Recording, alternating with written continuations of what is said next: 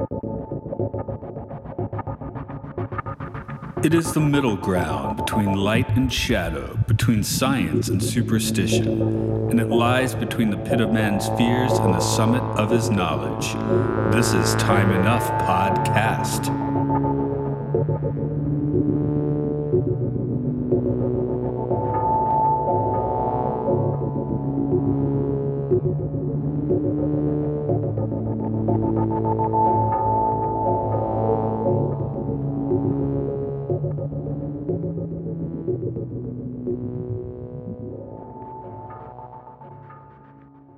Hello, welcome to Time Enough Podcast. It's where we delve into all of the episodes of The Twilight Zone and beyond. This is Matt here. We're having a two-guester today. Returning is Luke. Hi, Luke. Yo, what's up? It's your boy. There we go. And in the same room, we've got Mercy. We're not all Zoom today. Hi, Mercy. Hello. So Luke, you wanted a good episode. You've brought on your lady for the good episode. Well, I should ask, is To Serve Man a good episode for you? Knowing the twist in advance, I was like, I literally said to Mercy before I watched it, she's like, oh, is it going to be scary? I'm like, I don't know if this is a famous one because it's good or a famous one because it's insane. As it was, I thought it was really good. Okay. I think they actually did it well. It wasn't as ridiculous and cheesy as I'd imagined. And Mercy, you said you've done the Twilight Zone Tower of Terror as we were talking before I hit record. Have you done the show itself before? No, it was my first time. Oh, okay. First impressions? The tension is incredible. So I had no idea what the episode was about.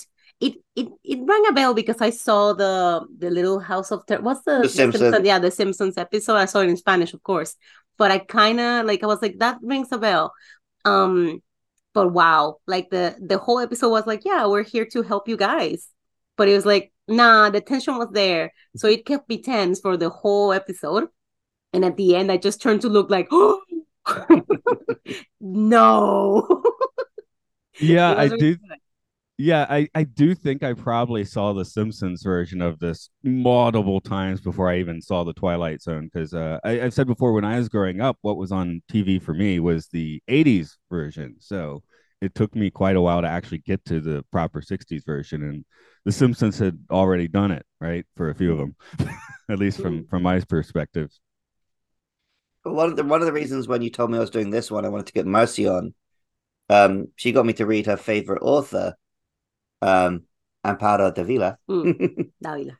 And it's a bunch of short stories, and some of them had a real Twilight Zone feel. You're right. They were all just like these weird little dark horror stories or strange stories. Little nuggets of mystery. And one of them was about eating these little people that scream. Yeah. So It's my favorite short story ever. I was like, okay, I'm on for this one. It's like where one of my high school science teachers taught us about how the grass screams when you step on it. I don't remember his reasoning, but everybody was like really disturbed because of that, you know. Yeah, trees do communicate their pain.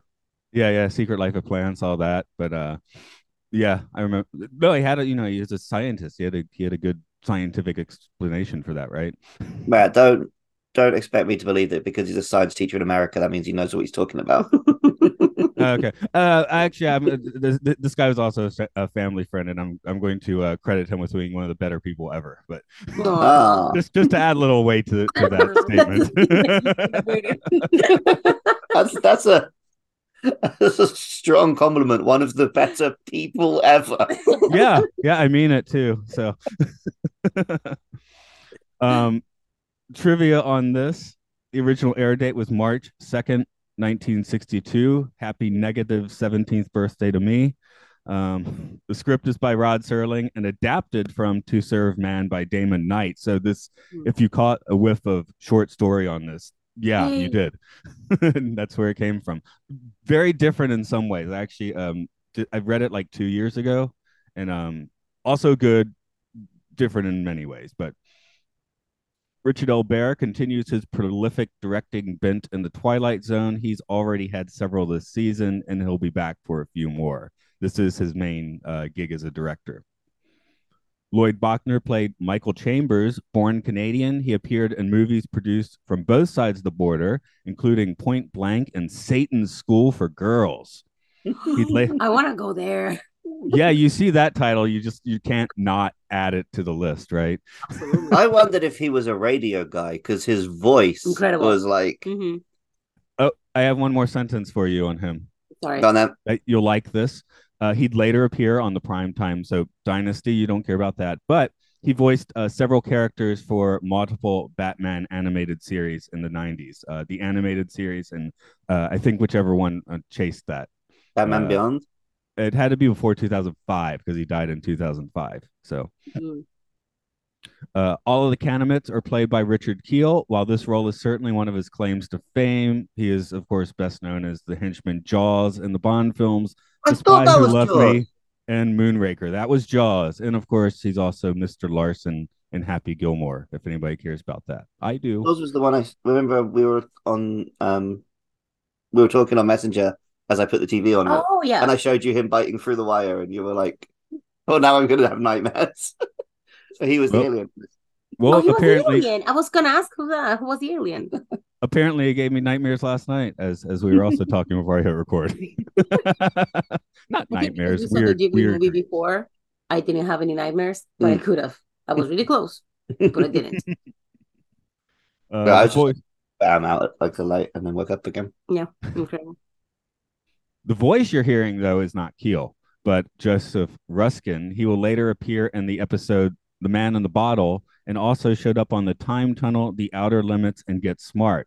But what gets my attention are his many Star Trek appearances, including Gout in the TOS episode The Gamesters of Triskelion, multiple roles as Klingons and Cardassians on Deep Space Nine, a Sona officer in Insurrection, a Vulcan on Voyager, and a Suliban on Enterprise. That means he appeared in every iteration of Trek before his death in 2013.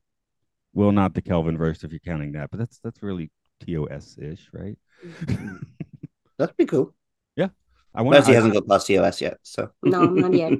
I'd love to have that claim to fame. There's not many people that have that claim to fame where they were on every version of Star Trek. So, I mean, I'm not even any of the main actors, you know? So. Wait, we're technically... Majel Roddenberry? Roddenberry? Yeah, I guess technically she is, but not necessarily on screen. Patty was played by Susan Cummings. Born in Germany, her family had gotten the hell out of there in 1938, and Susan would make those 1960s guest rounds with familiar destinations such as Perry Mason and Gunsmoke. It's always Gunsmoke with the Twilight. Yeah, Gunsmoke, I'd never heard of Gunsmoke before you did this podcast, and I hear it every single week. I know, that's because when I see it, I'm like, I can't not say Gunsmoke now. It's like how our buddies over at Mission Log can never leave out if they showed up on the Love Boat or Kolchak the Night Stalker. Let's go with observation. You want to go straight? Well, here's something I noticed watching it last night, which maybe I hadn't noticed before. I wondered if this was actually. I like the episode, great episode, but my clunky writing alert went off just a little bit last night, because we have extensive narration from Michael Chambers, but we still also get Rod. And that was weird. They had the Chambers one coming right before Rod. Did seem weird. Because I was thinking for a minute, is Rod not going to show up this week? Because this guy I did for a second. His job, yeah. Which would have been fine, give him a week off. He doesn't like being on camera anyway, so he wrote it. Here's like first thing, right? Yeah, he appears right at like he did in that one, right at the start, and then right. So the format is usually him introducing the story, and then the story begins. Right? Oh no, there'll be like a couple of minutes of the story, and then he'll come in and be like, "What you just saw is a family on the edge of the Twilight Zone." I see. So generic. That's great. Yeah. Yeah, but did you notice that? Okay. Anyway, I was just like, but yeah, when the end credits or the start credits said based on a short story, I was like, that makes sense because there's loads of narration and this story is moving really fast to squeeze it into a 20-minute TV show. Yeah. I mean, all in all, this does cram quite a pretty epic tale into 25 minutes. Michael Bay took 2.5 hours with The Island, so Yeah, but he got the twist out of the way quite early so that he could just have car chases. Yeah, that's a good point. That's what I respect about the island. This one is kind of like, more like our happier Independence Day, happier the day the Earth stood still. Although I should note that the incoming UFO shots are from the day the Earth stood still, where that weird stop motion thing at the end is from Earth versus the flying saucer. So I did wonder. I'm pretty sure they didn't pay for both these flying saucer effects just for this episode. I guess, by the end of season 3, they're getting very good at recompiling material because the score is also very good in this episode. It's Jerry Goldsmith. It's all from older episodes that he scored. So he didn't actually, do anything directly for this episode, but it's a nice fit. Like some of that first thing with like there's like a harpsichord or something and then like I was like that's a great piece of music. So not that people don't respect Jerry Goldsmith as a composer anyway, but how does this rank in your alien pantheon with the Canimets? They all look like Jaws. They all, on Blu-ray you can see the we were applications. really impressed with the makeup. Mercy actually turned to me and was like, wow, the makeup's amazing. Yeah. I said, yeah, it is. And we've had some bad aliens on this show. I only wish I could see him in full color because it makes me wonder what color did they choose for the shadows or like on his forehead, things like that. Oh, he might have been fully like blue or green or whatever. That's why I was like, oh, that would be very interesting. Also, the shoes were great. I looked at the shoes and they were looking like he took a couple of steps when they were in the United Nations assembly, right? And I was like, ooh, okay. Hopefully that thing doesn't it looked a little bit flimsy, a little bit. Or maybe it was like the way the material moved against the light. But I was like, well, it caught my eye immediately. And it reminded me a little bit of aluminum foil. But it was good. I was like, Slay, I want them. My eyes kept going to his face though, because he has such a weird out of it face. I mean, it just looked like it looks like nobody's home. The voice doesn't match. It's maybe like the Canimets have not used their faces for like millennia or something. Except for it kind of makes sense if they're like a psychic race or whatever. The lights are on, but nobody's home, Yeah. That's what it looked like. Yeah, you're right. That's what it looks like. Yet somebody is home, which is just kind of weird. So our favorite bit of his performance was because I knew the twist going in and Mercy didn't. So when they're getting on the spaceship and they're weighing everyone, and the fat guy gets on and he gives it the big grin. So at the end, when we'd seen the twist, I rewound and we rewatched that part. I thought that the reason why they were waiting everybody was because, how when you get into an airplane, they gotta weigh your luggage. Yeah. I was like, well, maybe something like that. Maybe, interstellar travel still meets those limits. Maybe. Well, there's been recent controversies on some airlines where they were actually weighing passengers. So yeah. I've seen all that stuff around, yeah. So especially now it seems weirder in 1962 than it does now. Like you could see someone trying to pull that off now pretty easily, I think. I'm curious how you read the scam, the alien scam, I mean. Because at the end, he basically is like, they're going to eat all of us.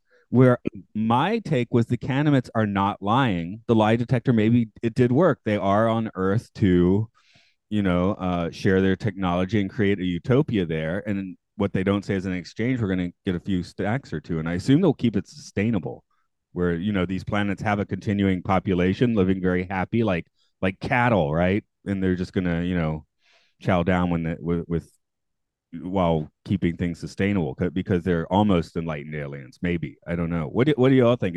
Is all of Earth about to get eaten or? Well, at the point we saw, they were only taking volunteers. Admittedly, they weren't volunteering to be eaten. It was a 10-year wait list. Yeah. No, I think it was a 10-year trip. Oh. With a wait list. Oh, right. But yeah, so it's not like they were rounding up everyone. So maybe the plan wasn't to eventually eat everyone. I think like Matt, they could have been a little bit, for being for being an alien race, super smart, they're not going that smart about this. That's what I want to say. Like, listen, you want to be a little bit more inconspicuous, okay, yeah, you're gonna come visit. I mean, just a little bit. Not everybody, especially not women.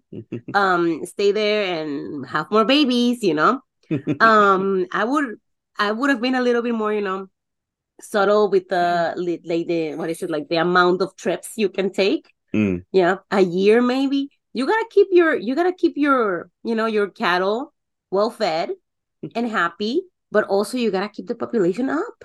Mm. So Or it's maybe like, they are just going planet to planet and they are going to eat everyone. oh, maybe they do have other planets going on. Also, I was thinking, what if they're not eating them? So it's to serve man, right? Right. Yeah. What if they're not eating women? It's just Mm. man. Mm. Yeah. So they do get their utopia on planet Canamet. They're just with Yeah. a guilt complex. Yeah. Maybe. Or what if they're having a party and it's just like a very dramatic title, but they take them to the planet and it's like a cookbook so you can help us cook. I don't know. The Well, woman that's how helped the cook them Simpsons in. did it. Oh, all right, right, exactly. Simpsons already did it. Okay. In the Simpsons one, like Lisa's like, "Oh, it's a cookbook," and then they wipe even more dust off the cover, and it's like, "Yeah, it's a cookbook for us to cook food for you." And then they dump the Simpsons back on Earth for being ungrateful and thinking they were going to eat them. Yeah. Yeah. Yeah, it's been a while since I watched that one. Every once in a while I think about. Here's the thing: I'll binge a few Simpsons episodes every once in a while, but very few of the discs themselves like have the episode titles on it, right? So it's always kind of a crapshoot which one I'm going to be watching. Well, I've been watching them all on Disney Plus. Okay. I'm doing my old man thing of putting DVDs in the DVD player and letting it all up to chance which ones I watch. So, I mean, you target the better seasons, of course, right? But I mean, I don't have so many of the Season 5. Yes. Well, that one not so much. I've seen those way too many times, right? So that might be where this one is though, where they do the to serve man. No, it's in like season 2. It's Oh, like is it? the first three Houses of Horror. Yeah. Okay. Yeah, I definitely don't have them as ordered in my mind, but I do. No, I only know that because I've really recently watched it.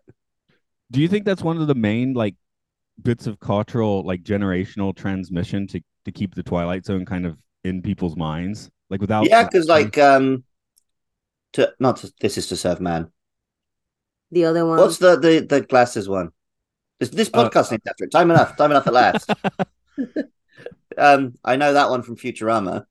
Ah, the one episode that like really got stuck in my mind is, well, which I don't know the name. I don't know the name of the episode, the title of the episode in the Twilight Zone, but it's the one with like they're in an airplane, the super famous one. Yeah. But that one, Nightmare at 20,000 feet or 50,000. I always forget what the number is. Yeah, I learned about it through The Simpsons. And I like when I saw it, it made such an impression in my mind. I think I had nightmares that day.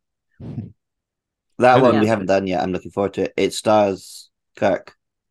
Really? Yeah, he did a couple of Twilight Zones before Star Trek. Well, technically, we have done it because we did talk about the movie version with what's his name? Oh God, what is his name? Yes, thank you. It's not one of those names you should forget. It's 7:30 in the morning. I can forget a name or two. Yeah, there's the Twilight Zone movie in the 80s. It's just all. There's a Twilight Zone movie, but it's just like 4 stories from the old show, like remade by directors. Fun. But it also like that movie's kind of cursed because one of the directors accidentally killed a family with a helicopter. What? Yeah. Nah. You could also just say one of the directors was John Landis, and that also gives problems. Yeah, he's a pretty problematic dude, but yeah, that was the start of it. Yeah, but there's 3 other segments that you can enjoy a little more, I guess.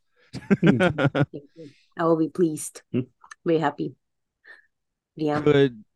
Could aliens arriving actually bring the world together and make the militaries disband as they do in this episode? You were saying last night, right? Yeah. No. That's the most unrealistic thing. Like, I believe that the governments would have been, I guess, happy, but the corporations would not be, because it's like, oh, you're telling me I cannot profit out of people in need anymore, huh? So they will do everything they can, like, to kick them aliens out, just because they will not be able to profit the way they have been doing for like years and years and years. Mm-hmm. Yeah. the aliens, like we do not see their firepower if they have any, but you sort of assume they might have a bigger stick. So if, you know, Absolutely. you could blow up the corporate building. Sorry, I didn't have like one on fresh on my mind. I It's all mean, right. Yeah, but they would definitely try. oh yeah, yeah. You get V or something, I guess. Actually, V is not too far off from this, I guess, where the aliens show up and pretend to be benevolent, and they're actually like they're literal lizard people. Mhm. Speaking of which, on the more fun end of conspiracies as opposed to not fun end, there's always the idea that after Roswell, like the president Eisenhower meets with aliens in 1955 and makes a deal where they can probe people occasionally, and we get technology slowly rolled out to us, which Uh-huh. that this episode certainly made me think of that. In the theory, it's a long term thing. Where in here, it's a very quick thing. Matt's big into old school conspiracy theoes when it Mm. was more fun, hippie stuff rather than like depressing right wing stuff Exactly. like Yeah. it is now. Yeah, it Yeah, was fun. that sounds way better than I don't know, Yeah. whatever Kiwi say. You know? I was reading the other day about like a really fun cryptid like from the Japanese internet. And I was like, oh, this is great, good old fashioned month. And I get to like oh yeah, and it exists because there are too many whales now because the Japanese government isn't allowing us to whale as much as we should. And that's why this monster's appeared because the sea has too many whales. Right. They Well, just want to eat. Yeah. They just want to eat them. that's another thing that this episode does. Keep reading, read to the end, so you know what the Yeah. whole deal is. Because Michael and Susan's the actress, isn't she? Betty. Hmm. They just once things seem to be fine, they just stop their translating job. Yeah. Also, It's their doesn't even make decoders. sense that they could translate the title and not the rest of the book. Unless the title was written in like their characters in English and the rest of the book wasn't or something. That's absolute nonsense that somehow they could translate the title, but that was it. That's Well, how translation works. the other thing that struck me in Mercy as someone fluent in two languages at least, maybe more, maybe you can answer this. I feel like translating and decoding are completely different things. These are Yeah. code breakers. Okay. Yeah. Yeah, that's what I thought, like, why are they treating this like I mean, I guess languages are like in a way, like specifically if you don't know the like an alien language. Yeah, if you're Yeah. given a language that no one around you can speak, it's different to like translating. That's true. But also I was thinking, all right, it was a cookbook, Yeah. right?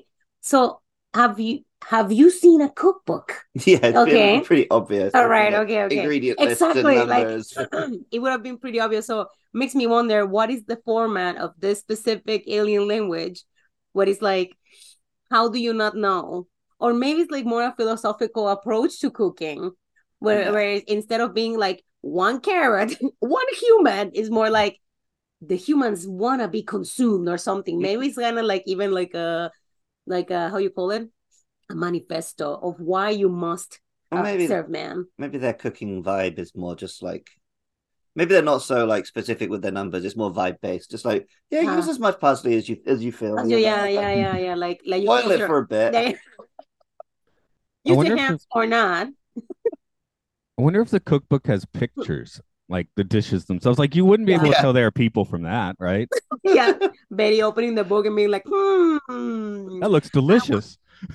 I want to edit this episode, and then whenever they're talking about the book, I'll cut in. We're opening it up, and it's literally pictures of people being like cooked in pots and sliced up, and then they're going, "We just don't know what it means." Exactly. Oh man, you have to decode this. Oh, yeah. Well, Luke, you and I are teaching kids with the Mr. Wolf storybook right now for small children, which they have a baby cookbook in there, and there's another page where there's like a baby in a pot. So in the way this episode tries to horrify the mature viewer, I like to use that to try and horrify the kids, because then you can use Mr. Wolf to eat them. So it's kind of like we're doing like this preschool version of the Serve Man, on the regs. I mean, they gotta learn young. Learn that the Canaanites are coming, and they'll be right. wolves in sheep's clothing. Yes. Eat or be eaten. That's life. That's right. Mm-hmm. Oh, right. Something else that I told Luke, now that we were talking about languages, the Spanish guy, like, I mean, the guy who was speaking Spanish, the Argentinian, first of all, Argentinian, I'm kidding. But, but like, it was a little bit wonky. So it makes me wonder, I mean, of course he was reading from somewhere, right? But it's like, who told him that was okay? I don't know. That was very funny. Well, Also, it's funny that he was allowed to just speak for the entirety of South America. Yeah, like in behalf of all South America, and he's like, okay, well, go off. Don't they all hate Argentina? Huh? They all hate Argentina. They wouldn't let him speak for them. No, I mean, first, well, no. Yeah, I don't think people in Latin America are very fond of, right? They're famously, we bully them a lot in Latin America. My note for the whole, not when they're actually speaking different languages, but when they're at the UN, and I was just, these accents at the UN seem to be problematic. I do you think the Argentinian guy was spot on? Do I sound like that? No, you're not Argentinian, so I don't know. Well, yeah. But he was it was like, funny how he excuse me, señor. Yeah, he had to be like senor, and then the French guy's like, monsieur. Monsieur, I was wondering. Tenement son. Yeah, but yeah, the French guy in particular was just like, this is like Pepe Le Pew level French accent. Say you are here to help us, but has there been a murder? So as for the Americanisms, one I heard in here that maybe I hadn't heard is that just some Kentucky windage? And I was like, oh, I gotta get that into my regular working vocabulary. The one he said is something like, well, that settles the cheese. Oh yeah. No, that binds the cheese, because my next note is, oh yeah, that binds the cheese. Yeah, I thought it was very, very, very American. I really love the American expression. Just, what was the other one that I was like, what is that? Something about a horse. Oh, like a gift horse in the mouth. Yeah. But yeah, that one's fairly common. Well, yeah, sorry. Not enough. No. Well, it's a different hit rate for different expressions, right? Yeah. Yeah. At work the other day, Randy had never heard the term swan song. Which one? Swan song. What is that? That's like someone's final work or whatever. You would say like David Bowie. Oh yeah, Black Star was his swan song. Swan, as in a swan. Yeah, I think it's because it's the last song in like Swan Lake or whatever. When you've heard the phrase swan song, right, Matt? Oh yeah. Also, Bowie and Black Star was my go-to. Yeah. If you didn't say it, I was going to say it. But he was like, "Oh, British English," and I'm like, "No, man, just read books."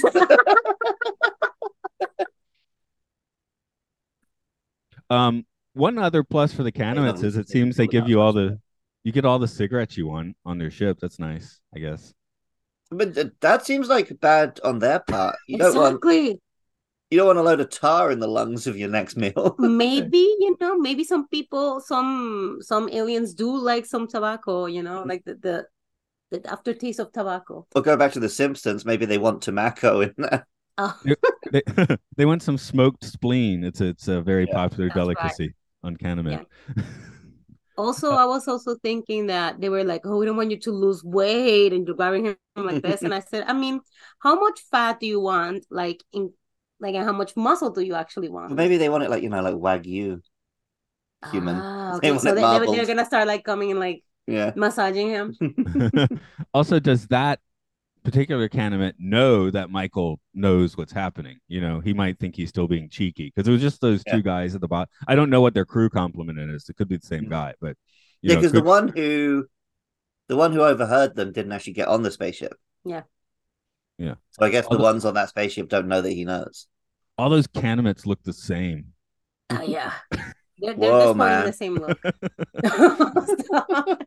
Also, I noticed something. When she goes like, "No, don't get in there. It's a cookbook." No one else reacts. Like the people in the behind her are not like, "Whoa, maybe I should go." No, they probably just think she's a crazy lady. I don't know about that. Also, he understood the context, and everyone else is like, "What?" Yeah. You're right. You're right. They don't know she's a decoder/translator. They don't know what book that he left in there. Yeah, you're right. So just for a second, I was like, guys, come on now. Don't get in there. Also, we're watching the scene with the lie detector, and I was like, these are barely reliable on humans. Yeah, that was I expect them to work on an alien. Yeah, my nose, you can barely trust lie detectors with humans. He could easily be gaming the system. But like I said, I like to watch this episode by thinking that the Canamit's never lie. They just are leaving out some details. I Mhm. thought that was how the episode was going to do it, and then he was saying stuff like, "No, we have no ulterior motives, and we're not going to hurt any of you." And it's like, That does, yeah, I agree. That does shoot down the theory a little bit. I almost wish like that hadn't been there, just so. they could have written it in such a way that it was like he was saying things which are technically true, Yeah. and yeah, Also, the guy was walking around with a cookbook. yeah, I know. Like Tempting fate. the goal of being like, there you go. Growing Have at Canamit's it. got to eat. Yeah. Maybe Uh, they're really like a gourmet race. Mm-hmm. Yeah, and it's like part of their whole identity. Well, probably because if they're going to other planets to like, That's to procure the best meats. yeah, procure the best meats. Like Arby's, they got the meats. I Never don't know been if to an Arby's Arby's, has the but I best know the feeds. news. Um, I guess we'll go ahead and hit these questions, which I guess will be a surprise to Mercy in this case. But the first one is deciding who exactly in this episode is going through the Twilight Zone. I think Chambers is the only one because he's the only one who knew what he was getting into. Betty, no, is it Betty? No, she didn't go on the spaceship. She got on a spaceship, but she knows the deal. Yeah, So she watched him step into the Twilight Zone. Yeah. Because otherwise, you'd have to argue that the whole human race went into the Twilight Zone in this episode. Patty, there, we'll get the name right. I was going to suggest probably we can count the human race in this one. I mean, First Contact, which is a sort of Twilight Zone. I mean, once you get past it, though, now it's the new normal, right? Once aliens are among you, so it's almost Patty is like a beef burger patty, and I'm trying to think if anyone else's name was subtly a food thing. I don't think it was. No. Is the internet a Twilight Zone? Life was very different before the internet, and the end result is a lot of people scream at each other for no reason. I think it can be. You could definitely make a Twilight Zone Exactly. episode You like can, that. Yeah. Yeah.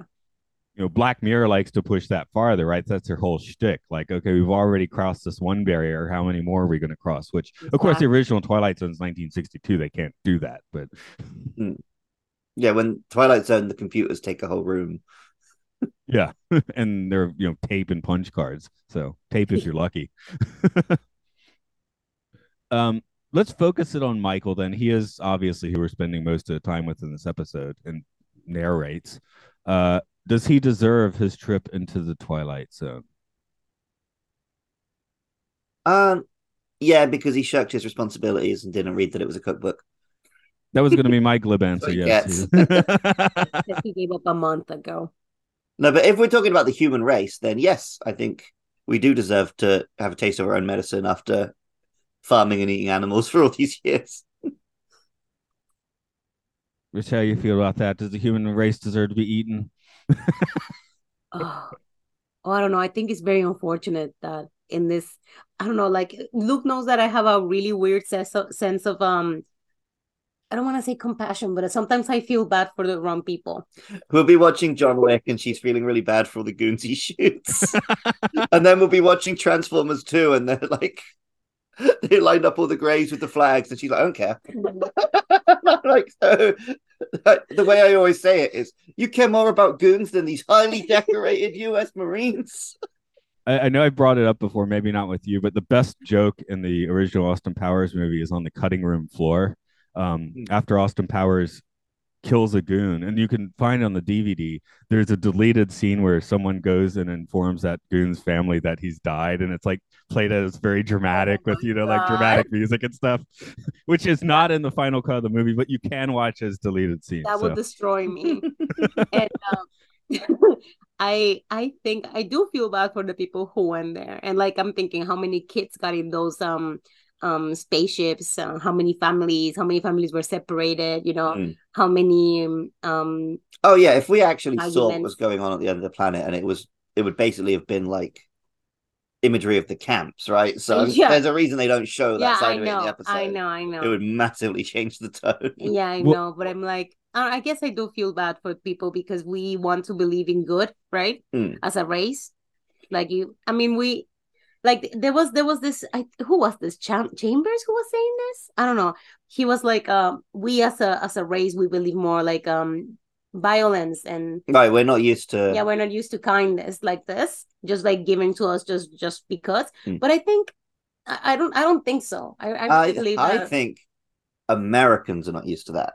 Mm, Our friend Matty, he's mm, always looking for the scam whenever anyone offers him anything. right. He's like, how are they trying to get me? And I think And that's I mean that is part of it. that's a way that my parents have taught me to be as well. Yeah. I mean being born and raised in Mexico, it's also a thing. Like people want to take advantage of you all the time. Hmm. So you always have to, like, if someone wants to do something good for you, you gotta know, like, okay, so what's the deal here? So imagine, like, we have an alien race coming here. They want to better our society, better our lives and our future. And they're like, and also you can come, you can just hang. You want to hang? And he's like, sure, of course I want to hang. That would be great. Thank you. Like, you want to believe in good. And then turns out, no, they want to eat you. Of course, I feel bad. I don't like that. But I mean, so no, I don't think we deserve it. I was going to submit that I was going to say that I do like it occurred to me, yes, he deserves it because he shirked his duties. But I would also say this is maybe one of the more popular episodes because, like Time Enough at Last, it kind of doesn't really deserve it. You're just watching someone have a pretty horrible fate. And again, I did not like Mr. Bemis very much in Time Enough at Last, but you still feel sorry for him in the end because it's such an Yeah. absurd fate. And so is this, you know? Yeah.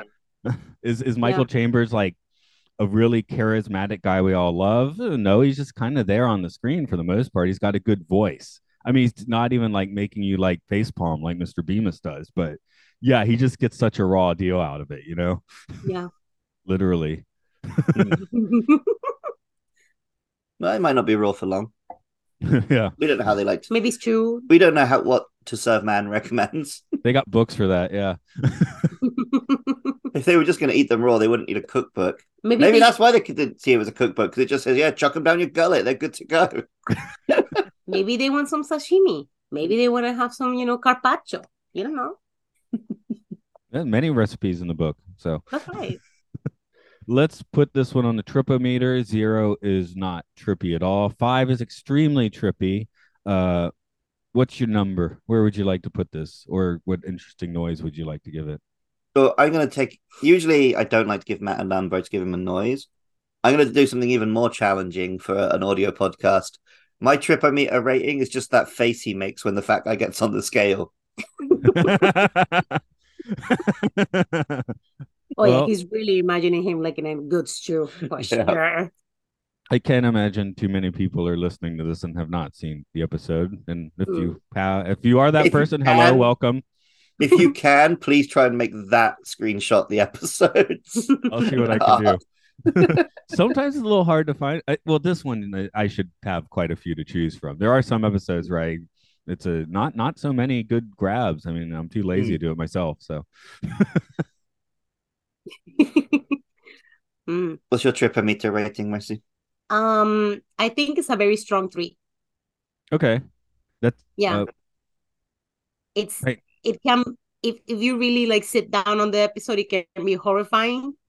But I mean, if you just see it like as it is, I think it's a good, like, strong 3. Could be a 4, but it's a 3. I think I would go with 4. And Oh, I think yeah. Oh, you found it. That picture comes up very quickly. Okay, great. Anyway, I was gonna give it a 4, and I think this is my own bias. Recently we've had a lot of like hillbilly and redneck and western episodes, and for me, that kind of thing drags down the tripometer scores for me.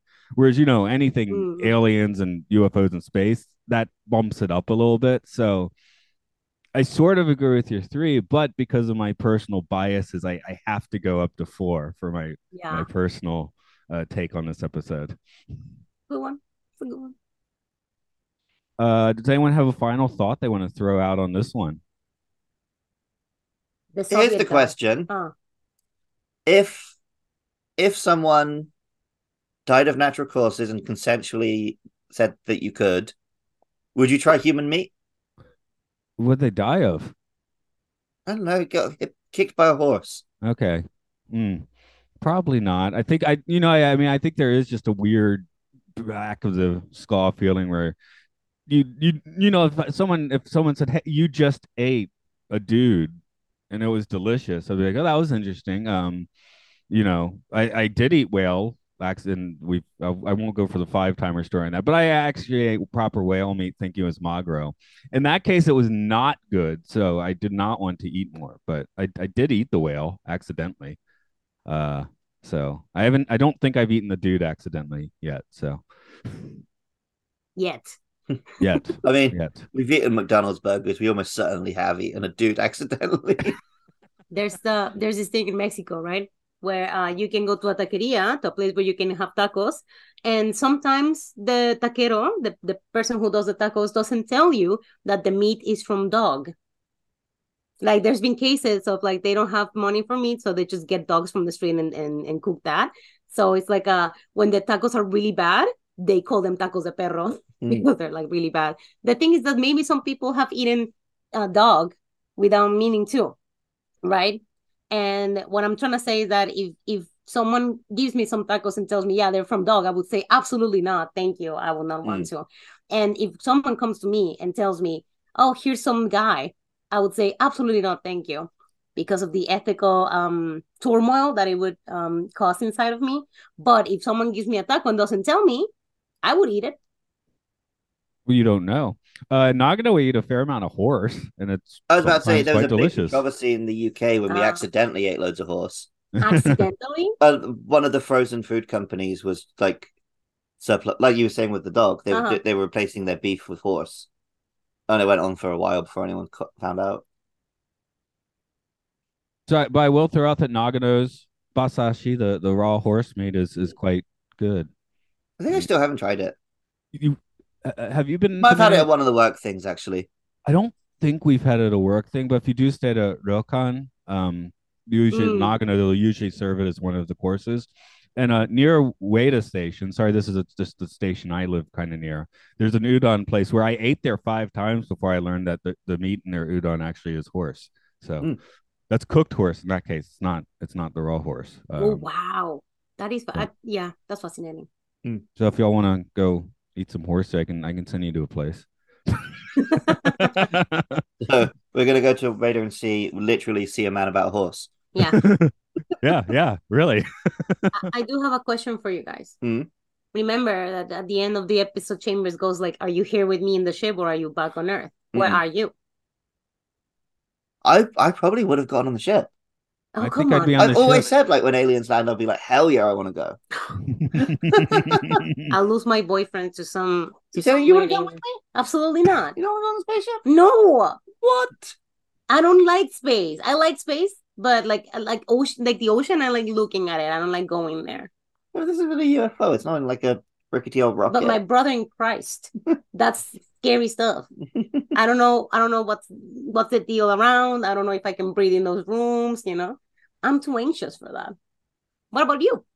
I think it's a similar answer for me where I go and then my wife would be like, hell no. So I think my daughter probably would go, but yeah. Yep.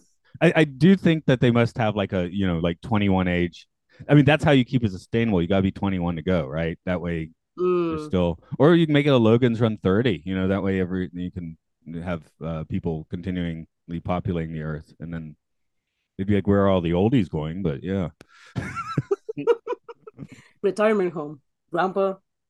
Yeah. Would that be better in Logan's Run? In Logan's Run, they're just, exploding. Where here, at least they're getting used. The resources are not wasted. So this could be preferable to Logan's Run. You still get to live in a utopia as Earth is now. And yeah, you turn 30 and then go get eaten without knowing it. See, that'd be the conspiracy. There'd be people on Earth being like, "They're cannibals, you're eating us," and people would be like, "Nah, you're crazy." That's what's gonna happen with there's plenty of Patty. space. Their planet is bigger than China. Oh yeah, that Soviet guy, fascinating. I thought it was really interesting that the one who questioned their motives was the so-called communist. Yeah, he had questions. Yeah, sure. But like he was the one who seemed least willing to believe that they were just actually here to be socialists. I guess because the tone of the episode has to make like the candidates maybe. Well, I guess we know from the outset something's wrong, but the tone needs to be that you wouldn't argue this offer. So who argues the offer? The damn Ruskies, right? Yeah. Yeah. I guess we'll close up shop for today. Mercy, I know you create stuff. Do you want to send anywhere, somewhere on the internet? Well, I'm mostly on twitter.com, but maybe that site is like shutting down soon. I don't know. But just in the meantime, I'm on twitter.com. I create mostly anime related stuff and I share about my life in Japan. So it's Mercy Escribe. So that's can you help me with that one? MERCYESCRIBE. Thank you. And also in Instagram. I that's where I post the most. Yeah. That's the reason I know your handle so well. It's going to tag you on Instagram all the time. Yeah. As for his podcast, Time Enough Pod is still that on Twitter, as you say, for the time being. We're on Facebook, and you can help us keep the lights on at Patreon at Podcastio Podcastius, where we do other podcasts. There's Films and Filth. Luke and I talk about what are supposed to be the really good movies and what are supposed to be the really bad movies, and find interesting curveballs sometimes. There's the Occult Disney podcast where we talk about the weird side of Disney movies. And Luke is the gamer, as Luke loves Pokemon, talking about each family of Pokemon each week. The Game Show where the gamers game each other to win the game. And Hyrule Field Report where, Luke, you say you just finished Zelda. It's finished.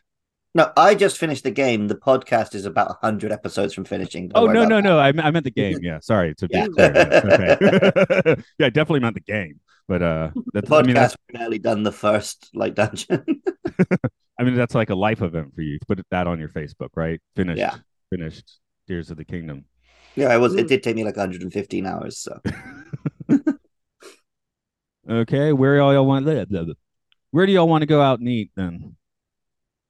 We're probably going to go to Kurozushi. So yeah, I'm going to eat some popcorn. Actually, I'm going to see Mission Impossible, where nice. Do not get eaten, I guess.